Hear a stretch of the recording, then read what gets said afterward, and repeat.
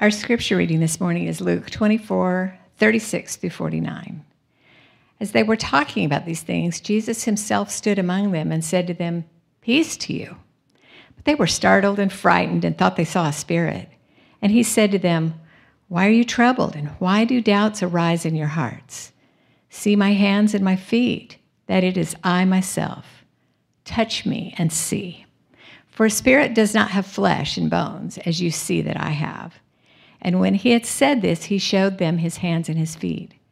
And while they were still disbelieving for joy and were marveling, he said to them, "Have you anything here to eat?" They gave him a piece of broiled fish, and he took it and ate before them. Then he said to them, "These are my words that I spoke to you while I was still with you, that everything written about me in the law of Moses and the prophets and the Psalms must be fulfilled." Then he opened their minds to understand the scriptures and said to them, "Thus it is written, that the Christ should suffer and on the third day rise from the dead, and the repentance for the forgiveness of sins should be proclaimed in his name to all nations, beginning from Jerusalem. You are witnesses of these things. And behold, I am sending the promise of my Father upon you, but stay in the city until you are clothed with power from on high." Father, as you did for the people who witnessed this event, open our hearts, open our minds to the scripture today, and be with Grant as he shares with us, and help us to glean from these scriptures, your precious holy scriptures, what you would have us learn today. In Jesus' name, amen. Thank you, Susan. Oh, kids, go hear a great missionary story. Enjoy. Thanks for being with us in worship. Oh, gosh, a little voice. Bye, Daddy. Come on. A whole lot cooler than that. Oh, I tell you, I'm praying for a worship leader, but I like doing it while God tarries and giving us one. I needed those songs this morning. How you doing? No, like seriously. Doing okay? Got some stresses? Got some stresses in my life, as all of us do. I have a very charmed, way too easy life. I think God gives the toughest people the most, difficult paths, and so I must be the weakest person. But just a lot on my plate this morning, and then got here. We have a meeting after church, and getting my head around that. Got to print some stuff for it, and the copier jammed, and about a half hour fighting with, I'm too mature to tell you it's a Xerox machine, and just fighting with this. Isn't it amazing how you can go from like 0 to super frustrated because a piece of metal isn't working? Isn't that weird? Like sometimes it's not a Xerox machine, though. Sometimes it's a phone call with terrible news. And sometimes out of nowhere, it's a financial burden that you just weren't expecting. And sometimes it's a family thing. And sometimes you're just doing fine. And then something happens. And other times you're in a season of difficulty, and you just go, man, it's been a while since I could tell you I was doing okay. It's been a time of trouble, and I feel it. I feel the time of trouble, and I think we all would go, yeah, I could tell you the years, and some of you are going, yeah, you're singing my tune. That's going on right now. I would really like to, on one hand, we're just finishing up Luke. Jesus is alive. This is not a overwhelmingly controversial topic in a room like this. So in a sense, we're just like, hey, let's take a couple of weeks and wrap up Luke 24. But I'm just overwhelmed with the way Jesus talks to his disciples in this passage. And I think that there's a lot for us. Obviously, there's a lot for us in understanding the resurrection, but in how we actually feel and how we actually live and how we actually process fear and doubt. So there's this line that feels like it's not that big a deal, in that Susan just read us. Thank you, Susan, for reading.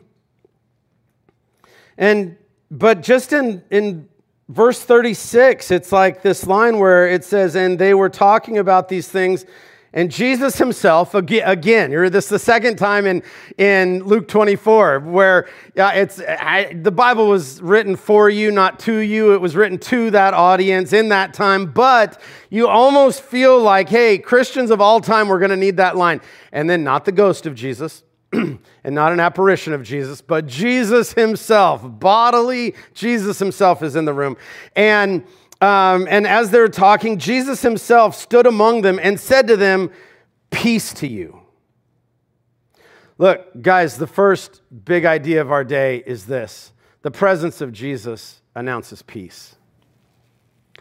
And I would say, look, that was just a common greeting. Peace to you, and shalom, shalom, shalom. Which might be true. What else would Jesus say? Yo, what's up? But if you look at how the Gospel of Luke is constructed, and you go, wait a minute, Jesus comes announcing peace. Where have I heard that before? In Luke 2, at the very start of this book, the presence of the Messiah comes announcing peace. And I think there's something profound there. Do you struggle with peace? Not like the absence of because how the rest of the world has the absence of conflict is just somebody's in charge, right? Like I either am winning or losing. Now there's peace. Peace by superior firepower, whether it's relational or financial or whatever. But actual peace, actual shalom, actually this idea, shalom's not the word there because this Luke is written in Greek, but this Hebrew idea of shalom meaning like wholeness, like everything is okay. There's deep sense of like, I always say, like you're sitting on the porch on a fall afternoon, the leaves are blowing, the children are playing, everybody's fine. Shalom, you know what I mean? Very related to tov, which as you know is my favorite word, but this feeling of like wholeness. At the beginning of the Gospel of Luke, the presence of Jesus comes announcing that. And at the end of the Gospel of Luke, the presence of Jesus comes announcing that. At least the possibility. You remember the story in Luke 2. I know you do. We have children sing it to us every Christmas. Angels come announcing good news of great joy. Christ the Messiah is born in Bethlehem. Glory to God in the highest and peace on earth. But not just peace on earth, right? Peace on earth, on whom his favor rests. Peace on earth to those who are in right relationship with God. At least the possibility of peace on earth. Peace, because of Jesus' presence, peace would be available on those with whom God is pleased. And what pleases God but faith? Trust, relationship with him. If you will let him, God will flood your life with peace. The presence of Jesus is available, and peace is available. And I think all of us at some point in our lives would go, not with what I got going on. I mean, maybe that's fine for good church people. There's no such thing as good church people. You're a wreck, right? Me too. Yeah, amen. There's an amen, another amen. But rather, this side of eternity, wholeness is going to be something we only find in the presence of Jesus. In fact, that had always been the kind of the covenantal, the Old Testament promises of God had always revolved around, I will be with you. You obey me. Put your trust in me. Don't put your trust in other gods, and I'll bring peace. I'll bring wholeness. Things will be good with you. There'll be peace in that I'll keep the enemies away. There'll be peace in that the crops will grow. There'll be peace in that society will function if you will just keep me in the center of it. And what would be the cause of this peace announced at Christmas time? Well, it's the presence of Jesus. God become man, brand new creation, Emmanuel. The presence of Jesus brings peace. And then here we are at the end of the gospel. At the very end of Luke's gospel, we again have the presence of Jesus and the announcement of peace, of wholeness. Jesus' words in verse 36 are not just simply, it's not like he shows up and they freak out, and when he says peace to you, he's going, hey guys, calm down. That's not what's happening. Rather, what's happening is Jesus is coming going, I know what's going on in your heart, and he's going to draw it out of them. I know what's going on in your heart. I know what's going on in this room, and I'm here to announce peace. It's here if you want it. The presence of Christ. Peace. Maybe we should say it this way. Peace is only available after God enters the room. You with me? You can apply that wherever you want to apply it. You can apply it to your living room. You're not going to have peace unless Jesus is the center of your living room. You can apply it to your own heart. You're not going to have peace until Christ is the center of your own heart. You can apply it to your friendships. You can apply it to your business. Unless Christ is the center of that business, there's not going to be peace. And if you're looking for peace, peace only happens when God enters the room. So, let's also, while we're thinking about Luke 2, Luke 24, and how they beautifully fit together, in Luke 2, who was it that the annunciation of peace came? It was to the lowly shepherds. We say a lot about that every Christmas. I don't need to work through the whole thing right now, but this is the working class. These that were born into a station of society where peace and joy on the world's terms were not available. The good life was not available. If you had asked a common person in Jerusalem, I wonder if they would have answers kind of like common people today, maybe different categories, but if you'd say, hey, how do you have peace and joy? If I just have more money and everybody would shut up. If I just had one more thing, then there would be peace and joy in my life. If I could just get rid of this person and add one more, there would be peace and joy in my life. But Jesus does not come announcing peace to people who have access to what the world calls the good life. He comes announcing peace to the working class, the lowly shepherds that have no access to what the world calls the good life. Peace is available right there in those fields with the sheep. And now Jesus comes announcing peace to these huddled, discouraged disciples in this room, hiding for their lives. We'll talk about this as we go, but remember, this is Easter Day. We haven't gone off Easter Day yet. So they are just processing. Have you ever had news like somebody that you were at their funeral just as walking around? We've seen him. You haven't. That would take you more than 24 hours to process.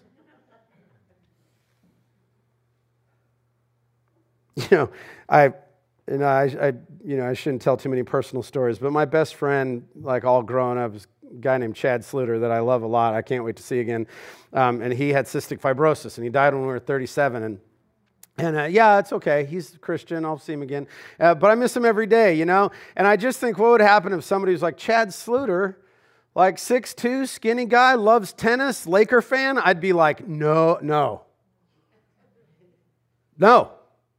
You saw something else. Wasn't him. Like, I would not immediately go, yeah, sounds right. Remember where they are. They've left their family fishing business to follow this Rabbi Jesus. They've left their cushy tax collector job. They've left the violent zealot revolution. The zealots who are going to overthrow the government. That Simon the Zealot had left that so he could follow this rabbi of peace. And now the rabbi's dead. We saw him die. We've been hiding. They couldn't be more confused as Jesus stands in their presence. Remember a couple of days ago, Jesus was murdered. But then this morning, some of the ladies showed up and said, hey, the tomb is empty. You're not going to believe this. The tomb is empty. And then some guys came back who had decided to go back home to Emmaus. They came back and were like, you're not going to believe this. We talked with a resurrected Jesus. Where is he? Don't know. Disappeared. And now here is Jesus. On the same day, same night, it has to be night. What to make of all this? Again, The announcement of peace comes not to the halls of power, but in lowly places, to confused and discouraged disciples. Of course, God's peace, and by God's peace, I mean God reordering our lives, so He's at the center, reordering our hearts, reordering everything about us so that He is in the middle instead of all the other chaos of the world, that His might, His power is there. God reordering our lives, peace, joy, that's available to the lowly. Maybe many people in our culture still feel that the presence of God, that peace and joy are found there, not available to them. And wouldn't it be heartbreaking if some people thought the presence of God was available in this room, but they wouldn't be welcomed if they came? But peace and joy are possible, are available wherever Jesus is. So the obvious question comes, why do we not experience the peace that the angels announced at Jesus' birth and that Jesus announced after His resurrection more often? Why is it, since peace is available, since Jesus comes announcing it, since the angels announce it, since that He's the Prince of Peace, since all of that, why does my heart still feel like a tumultuous open ocean so frequently? And Jesus is going to address that. And while we can't say that our story is exactly the story of these disciples, there are enough similarities that Jesus' words here are going to matter to us. We might have the same things getting in the way in our hearts that the disciples have getting in the way of their hearts. So, the second thing is that our fear and doubts are a barrier to that peace and joy. Our fear and doubts are a barrier. Now look, this is not how to make people feel guilty. This is just to make us go, yeah, that's probably right. This is not, on top of not feeling peace, now I have to feel bad about having doubts and fears. No, that's not how Jesus treats people. But rather an understanding that if there is a lack of peace, a lack of joy, that the disconnect is not on Jesus' end. That Jesus is not keeping you from peace and joy. But rather, we're just not perfect. We don't see clearly. And as fear and doubt wells up in our hearts, we too act like the disciples. Look at 37 and 38. But they were startled and frightened, and they thought they saw a spirit. And He said to them, "Why are you troubled? And why do doubts arise in your hearts?" Isn't that funny? They haven't said that, but Jesus just knows what's going on. It's like, I see what's going on here. Why are you so troubled? I even think that word troubled, Jesus in the upper room, just like a few days ago, had told them, "Let not your hearts be troubled." And now here they are with troubled hearts. Our fears and doubts might be based on slightly different things, but we might be more like these people than we think. Their fear is based on the side of their rabbi who was murdered day before yesterday maybe, and who is now standing in front of them, looking great, scars healed. And while that startled them, the startling led to fear, which led to confusion. And in fact, now they're so confused, they're like, a ghost. They thought they saw a spirit. A couple quick things about that as a little aside, and I promise not to take too long. But first of all, this is not the first time that they had thought that. Do you remember Jesus walking on the storm? And as it comes, they were afraid because they thought they saw a ghost. They thought that the person walking towards them was an apparition. And I wonder if Luke isn't going, this is still where we are. There's still same fear. Look, this is not a one-time solution. It's not like, good, there I solved the fear in my heart. I'll have peace the rest of my life. But rather, we might have the capacity to need to learn these lessons daily, to keep Jesus in the center of our lives daily. But also, I wonder if Luke's inclusion of that line that they thought they saw a spirit had something to grow. I don't know when Luke's writing, maybe 20 years, 30 years after the event. And this Gnostic heresy is starting to formulate. Gnosticism is a Greek philosophy that really takes hold in the 2nd century. But here in the 1st century, these ideas are kind of percolating and all around. And one of the big ideas about Gnosticism is that matter is bad and spirit is good. So how they handled Jesus was, well, maybe Jesus wasn't really physical. Maybe He was just a spirit. And I wonder if Luke goes, no, we have evidence. They thought that day one. But Jesus reassured them that he wasn't. So he says, well, hey, see my hands, see my feet. So in their confusion, Jesus addresses their hearts. Why are you troubled? Why do doubts arise? And I don't know this for sure, but I wonder if Jesus is doing more than just accusing them. Like, I don't see Jesus going, come on, dummies, why are you afraid? It's me. Rather, Jesus wants them to stop and pause and go think about it. Why are you afraid? Where's this doubt coming from? Is it wrong to be afraid? I mean, it says they were startled. You'd be startled too. If it's wrong, we're all wrong. They're startled and it leads to fear and they're confused and they don't have a category for this quite yet. And while we do have a category for the resurrected Savior, I bet stuff happens in your life all the time that you don't have a category for. Stuff happens all the time that you go, what do I do with this now? I didn't know we were here. And here we are. Is it wrong to have doubts? No. Oh, yes. No. John the Baptist was like, hey, I'm not sure that's really the Christ. And then when he sent his friends to check with Jesus, Jesus was like, John rules. John is awesome. Not one bit of stupid John with his doubts. Not a bit of it. You don't know everything. You're going to have doubts. But if we want to move past fear and doubt and not let those things define us, but rather when we're startled, when doubt comes, what do we do with it to move past it? Not to ignore it, not to shelve it, but rather to get, the only way out of it's all the way through it. The way we get through that kind of stuff, to not let fear and doubt define us, especially we don't want to let fear and doubt rob us of our faith or to let fear and doubt rob us of peace and joy that Jesus is offering. It is really helpful to stop and ask the question, why am I troubled? Why am I doubting? What's going on? Because your options are either stop, pause, and think about it, or just live your life in light of fear and doubt. Instead of letting fear and doubt spin out of control, the disciples need to stop and go, why am I feeling this way? Jesus says, hey, why is that? Whatever it is that's causing us to fear the future, money challenges, relational challenges, overcoming your past, whatever fear there is, it's important for us to stop and go, hey, why am I fear? Why is fear in my heart? Whatever it is that's causing you doubt, unanswered prayer, the problem of suffering and pain, difficult Bible passages, failure in Christian leaders, your own failure, unbelief that just kind of seems to nip at your heels throughout your life, whatever it is, it's good to stop and go, why am I feeling this? Because that gives you a chance to go, why am I feeling this in light of the resurrected Savior? Do you understand?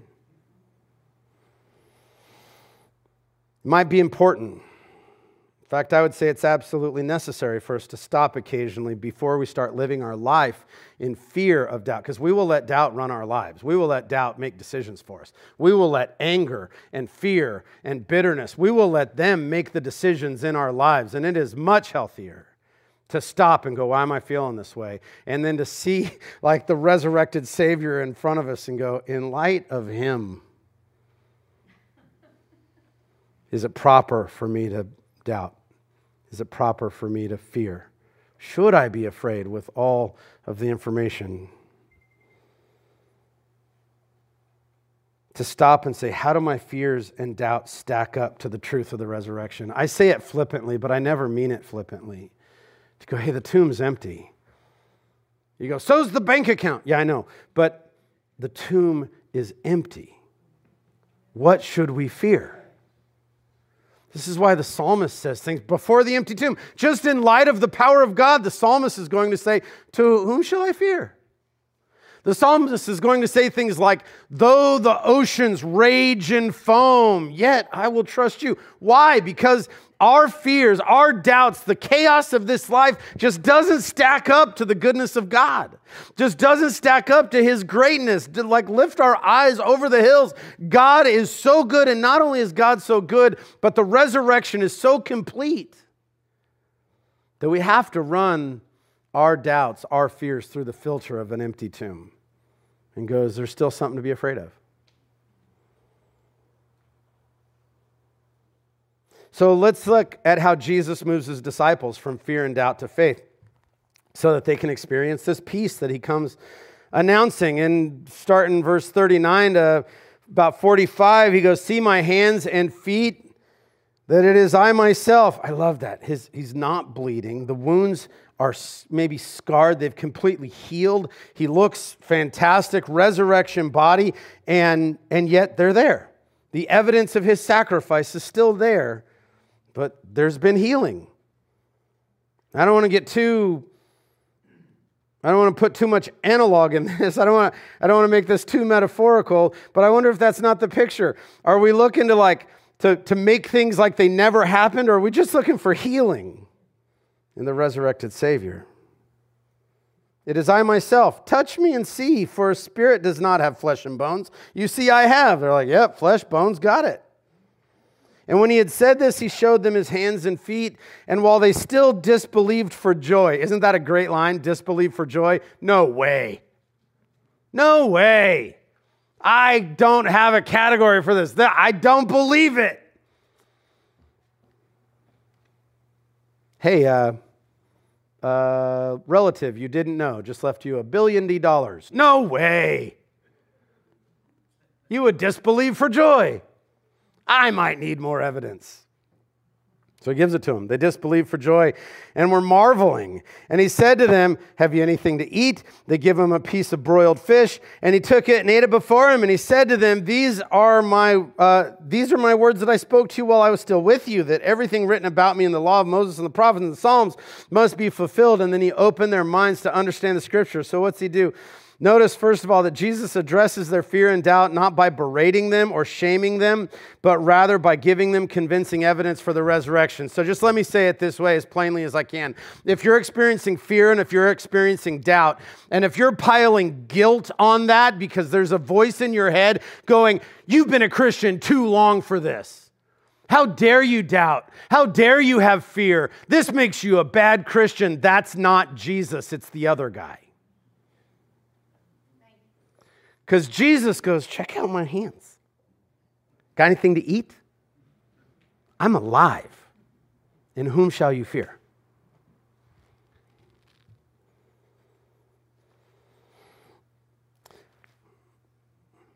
That kind of adding guilt, adding I'm a bad person on top of fear and doubt. So instead of going, why am I afraid right now? Why am I experiencing these doubts? I need to think about this in light of the empty tomb, in light of the resurrected Savior. Instead of doing that, going, I'm experiencing fear and doubt.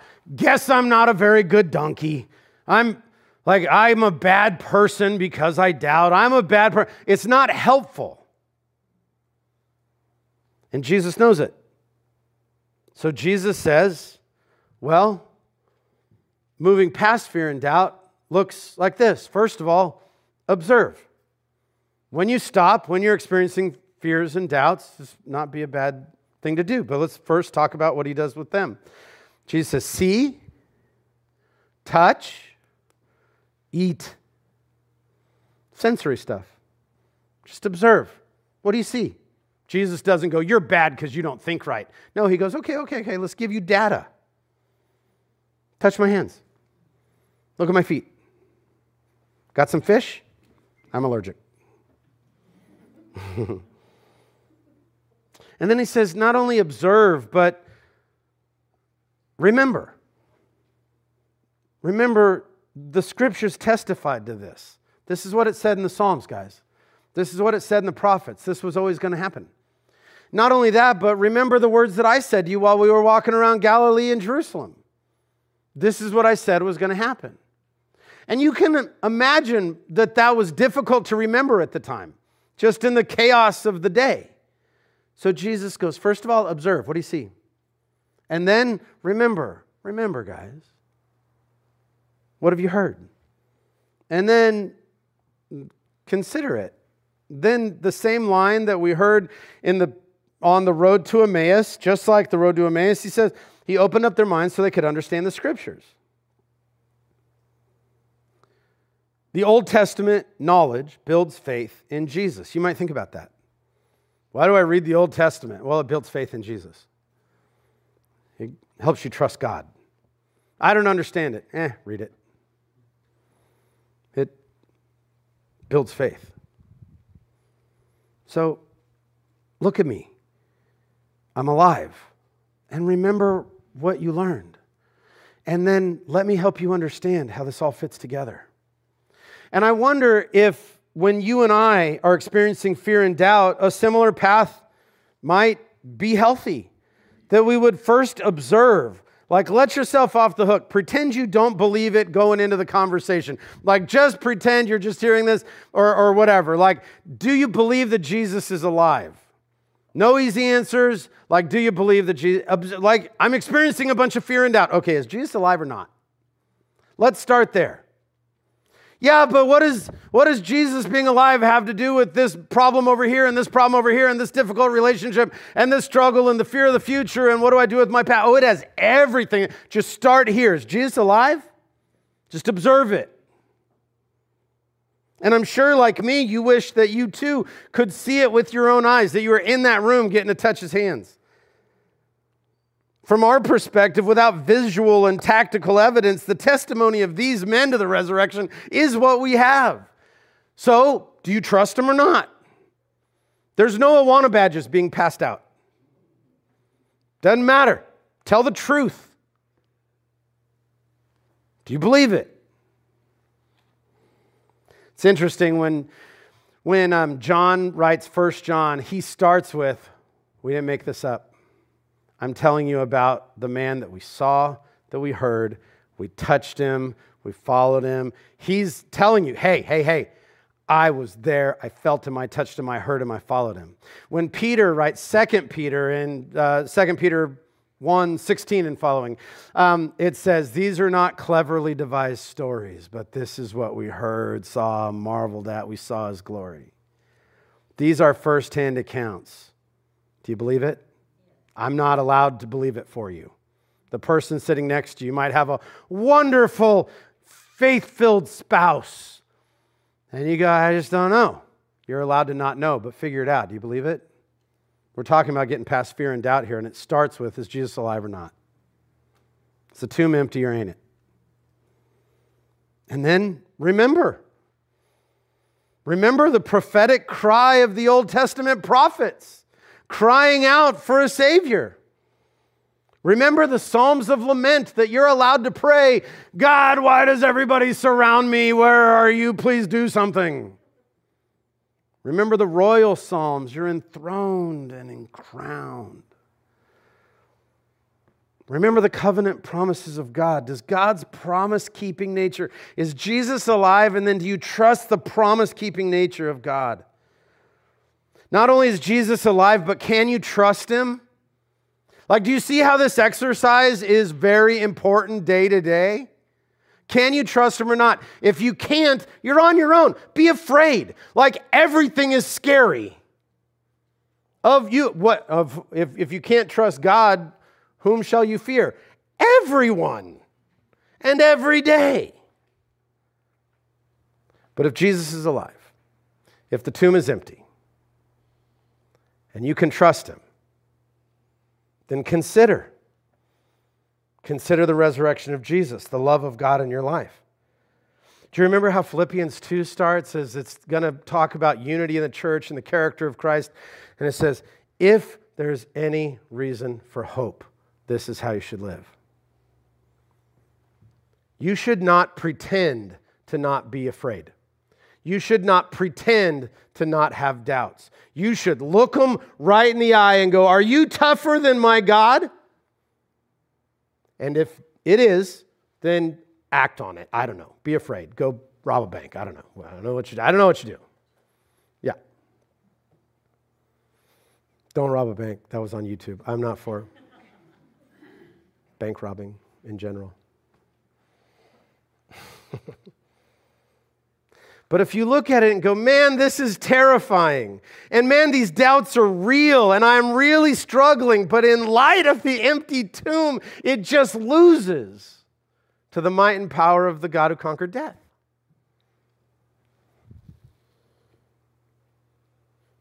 You just have to decide. There has to be a toughness here. There has to be a continual, everyday tenderness as you decide, should you live your life in the light of fear and doubt, or should you live your life in light of the truth of the living Savior?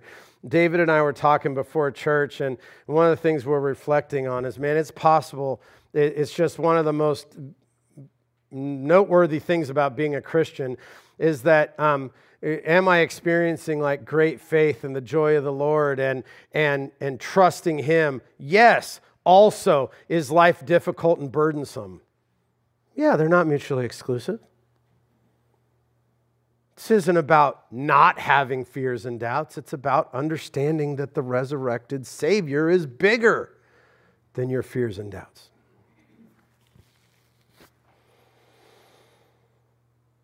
Is there peace available, no matter the circumstances, in light of the living Savior? Is there joy available to you even if you have suffered setbacks in your life?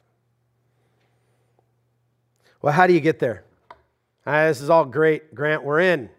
We believe Jesus is alive, believe He's powerful, bigger than the troubles I face. What do? How do I actually live in that? I'm going to give you some really practical advice, but it might be difficult. And it's not difficult because you have to stand on one hand and float a spaceship while you do it. It's not that kind of difficult. It's difficult because it's so simple. This next portion of Scripture that Jesus says feels a lot like 1 Corinthians 15. It feels a lot like an early creed. And it says, and He said to them, "Thus it is written, that the Christ should suffer and on the third day rise from the dead, and that repentance for the forgiveness of sins should be proclaimed in His name to all nations, beginning from Jerusalem. And you are witnesses of these things, and behold, I am sending the promise of my Father upon you," it's the Holy Spirit, "but stay in the city until you are clothed with power from on high," until the Holy Spirit comes. So, pretty simple. None of this is earth-shattering for Christian folk. We're church folk. We know this. Jesus suffered and died. We have the opportunity to repent and live different and experience the forgiveness that He gives us.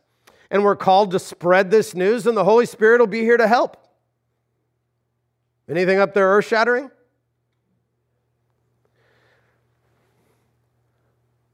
When you're racked with fear, this is where you land.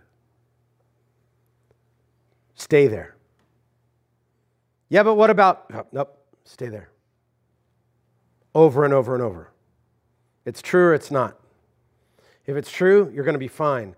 If it's not true, who cares? You're done. Do you believe this? Do you mean it or not? This is not the way to never have fear and doubt again. This is the way to, when fear and doubt comes, go, okay, Grant, Jesus suffered and died. If I've repented, I'm experiencing His forgiveness. He's called me to a missional life. This is what my life is about. The Holy Spirit is upon me and in me. And in light of that, I'm going to be okay. And there is a peace, that's shalom. Shalom is not the absence of problems. Shalom is the wholeness in the face of problems. There's a stubbornness in faith. There's only this and nothing else. If you need to stubbornly meditate on this, if you need to memorize this passage and when fear comes, you just stare at it and read it, then do it. The world is a disaster. People are hard to deal with. Nobody thinks exactly like you, and that makes everything difficult. Yeah. Be worse if they thought exactly like me. And tragedy comes to every family, and we don't see clearly. Doubt's going to be there. But does this make a difference in your life or not? Do you see the toughness that meditating on the empty tomb brings? Living in light of the resurrection of Jesus does not mean you look out at the horizon and go, because Jesus is alive, everything's tulips and butterflies and sunsets. It's just all so easy, a nice trail going through. I know what to do. That's not living in light of the resurrection. Living in light of the resurrection is to wake up and look at actual seaside and go, yep, whatever comes my way, I'm going to be okay because the tomb is empty. Let me pray for you. Heavenly Father, your name is holy. You're above. You are the Most High God. Lord, you are above and greater than.